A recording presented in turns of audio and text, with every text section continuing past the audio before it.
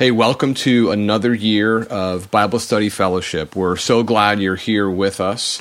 We've been on break over the summer, but we're back, and we're going to be studying this year People of the Promise. It's part 2 of the People of the Promise study. We did part 1 a couple years ago, but this year we're going to be looking at People of the Promise, Kingdom Divided. So over the next 30 weeks, we're going to be examining the kings of the nation of Israel. There were 39 of them that ruled the northern and southern kingdoms over a period of 500 years. And as we think about the amount of material that this could possibly cover, it reminds me a little bit of preparing to go on a trip. When you're packing your bag, or if it's an overnight trip, or if it's a vacation, you're going to be evaluating how long am I going to be gone for, how big is my piece of luggage, and what are some of the things that I'm going to be doing on this trip. And you're going to go through all the shirts and shoes and hats and glasses in your closet, and you're going to decide these are the things that I can take with me when I go on my trip. As you have less and less space to pack with, you have to be more and more deliberate in the choices that you make. One of the things that is always important for me when I'm packing is to know, well, what am I going to be doing? Is it a summertime trip where I'm going to be spending a lot of time on the water? Maybe I'll need to pack, different things for that. Or is this a wintertime trip where I'm going to need to be outside in the snow? And so the purpose of your journey will often guide your decision-making as you decide what's going to go into the suitcase or the backpack. As we go into this examination of the history of the kings of Israel, we're going to have to understand how the author decided what did he want to, or she, what needed to be included in the study of these 39 kings. It's a 500-year window of time. You can't get everything. And so there had to be some criteria or method that the author followed to decide what was going to be packed in to the book of 1st and 2nd Kings and 1st, 2nd Chronicles as we go through those as well. What are the high points that I'm going to include? Is it the events that everyone remembered? Maybe if you were writing a story or remembering the time that we're living through today, you would talk about coronavirus or you'd talk about the war in Ukraine. But there was a lens that the author of Kings used, and that lens, we're going to learn over the course of the study, was the book of Deuteronomy. But before we jump into that, we're going to be thinking about and trying to understand how obedience to God brings blessing and disobedience to God brings consequences. And we're going to see that borne out in the lives of the kings of Israel. And that's a major theme also of the book of Deuteronomy. And we're going to see the author of Kings is going to be looking back at Deuteronomy was a sermon of Moses towards the end of his life, and it was filled with blessings for obedience to God and consequences for disobedience to God. The book of Kings had to be written sometimes after the fall of the city of Jerusalem, the southern kingdom of Jerusalem known as Judah. History tells us that in 586 BC or 587 BC was the time frame when that kingdom fell. More than likely, the author of this book had seen the nation of Israel be taken into captivity. The northern kingdom ended up in the nation of Assyria, and the southern kingdom ended up as captives in the nation of Babylon. We don't know who the author is, but the author wants us to understand that there is a reason that the nation of Israel now finds themselves in this situation. And the author is going to help explain the current plight of the people of Israel by looking back at Deuteronomy and using that book as a filter to look at the behavior and the patterns of behavior of the kings of the nation of Israel, the southern kingdom, and Judah, the southern kingdom, and Israel, the northern kingdom of the nation of Israel. One of the things that we'll find in Deuteronomy is Deuteronomy 8:19.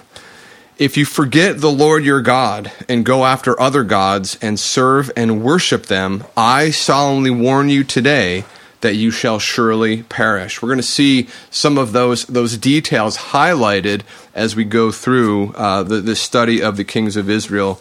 There's a blessing that we can find in Deuteronomy 7:13. He will love you, he referring to God. He will love you, bless you, and multiply you. He will bless the fruit of your womb and the fruit of the ground. And we're going to see blessing that was poured out on the people of Israel as they were obedient to God and to God's law. We're going to jump in next week, and we're going to be looking right away at the end of Solomon's reign and some of the problems that Solomon ran into late in his life. 1 Kings 11, 1 through 13, Solomon's many wives and concubines are evaluated through the lens of Deuteronomy. Deuteronomy 17:17 is actually quoted in the 1 Kings passage about Solomon, and he shall not acquire many wives for himself, lest his heart turn away from the Lord. And so, again, we're going to see this Deuteronomic lens that the author is going to give us as he goes through and evaluates the kings of Israel. So what are the things that are going to be packed into the books of 1st and 2nd Kings? It's going to be things that would have made sense or that flow from the book of Deuteronomy. In a certain sense, what I have started to think about, Deuteronomy was Moses' final communication with the nation of Israel before he died. It was everything that Moses had learned that he wanted to pass on to the people of Israel. It was all of the things that he had learned on the mountain with the Lord, and over years and years of serving the Lord, Moses had all this wisdom that God had given him, and he was trying to convey it to the nation of Israel in the book of Deuteronomy. And so in a certain sense, we can say the book of 1st and 2nd Kings is the author's attempt for what would Moses say about Solomon or Jeroboam or Rehoboam or Hezekiah and the other people that we are going to look at. So you can think about that notion of what would Moses say? And that is going to be one of the lenses that the author of 1st and 2nd Kings goes through. There's going to be another voice that we're going to hear from as we go through and as we look at this time frame of the period of the kings.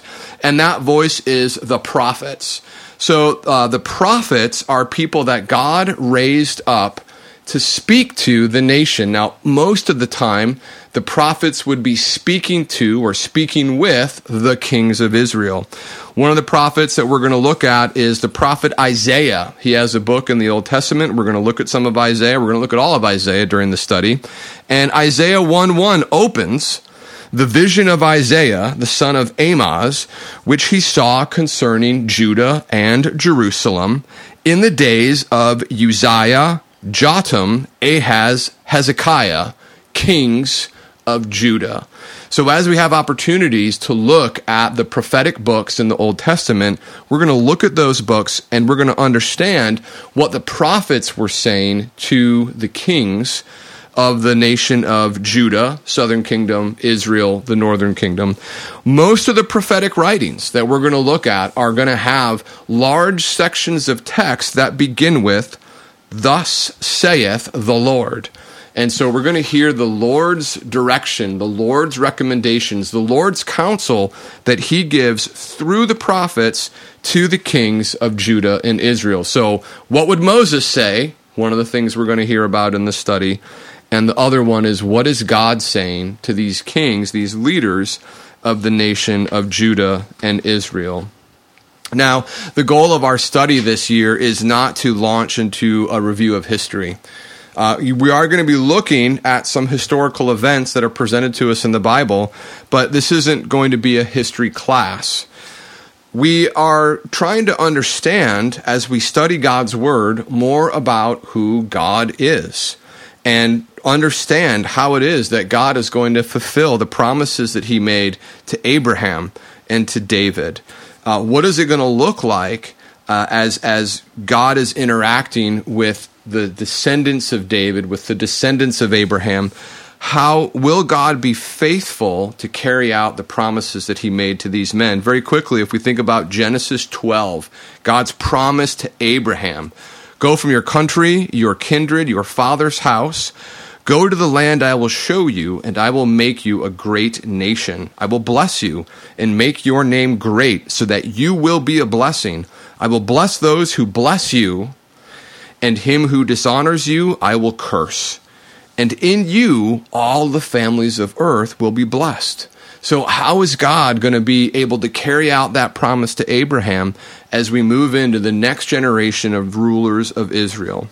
God made a promise, a covenantal promise to David as David became the second king of the consolidated, northern and southern kingdoms consolidated. In 1 Samuel 7, very early on in his kingship, the Lord said that God himself would establish a house for you. When your days are over and you rest with your ancestors, I will raise up your offspring to succeed you, your own flesh and blood, and I will establish his kingdom. He is the one who will build a house for my name, and I will establish the throne of his kingdom forever. I will be his father, he will be my son. When he does wrong, I will punish him with a rod wielded by men, with floggings inflicted by human hands. But my love will never be taken away from him, as I took it away from Saul, whom I removed from before you. Your house and your kingdom will endure forever. Your throne will be established forever. So as we think about these great covenantal promises that God made to Abraham and to David, as we move into the time of the kingdom divided, we're going to see God's faithfulness, his mercy, his patience, his compassion, his judgment, his deliverance are going to be on display. We're going to see how the God of Abraham, the God of Isaac, the God of Jacob is still the God of David and the God of Solomon and the God of Rehoboam and the God of Jeroboam. We're going to see how God's character and his fulfillment of promises is going to look as the hearts of the nation of Israel become harder and begin to turn away from the one true God towards other pursuits. First and Second Kings is going to be an opportunity for us to learn about who God is and how God cares for his people. And that's the part that's relevant to us today. God hasn't changed. God is the same God. He is going to interact with his people in the same way. And we're going to look back at this time of the kings, and we're going to understand how God is able to fulfill his promises and his purposes, even though there is a lot that looked bleak in the time of the nation of Israel. So we're looking forward to you joining us for this 30-week study. We'll be on YouTube once a week with one of our lectures. We, of course, have content that's going to be available at mybsf.org, and we'll be in person at Kirk of the Hills Presbyterian Church Monday nights, 7 to 9 p.m. We'd love to have you join us, either virtually or in person. Let me pray for us and ask God's blessing as we begin this study. Let's pray.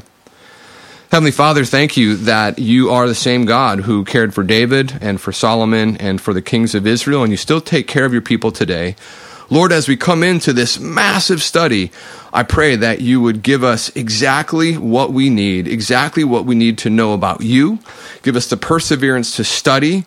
And Lord, I pray that your Spirit would give us the insight to understand how you want to teach us about yourself as we study your word. We lift this study to you and ask that your will would be done and that Jesus would be lifted up. Pray all this in your name. Amen. Thanks, everybody. Appreciate you being here. We'll see you next week.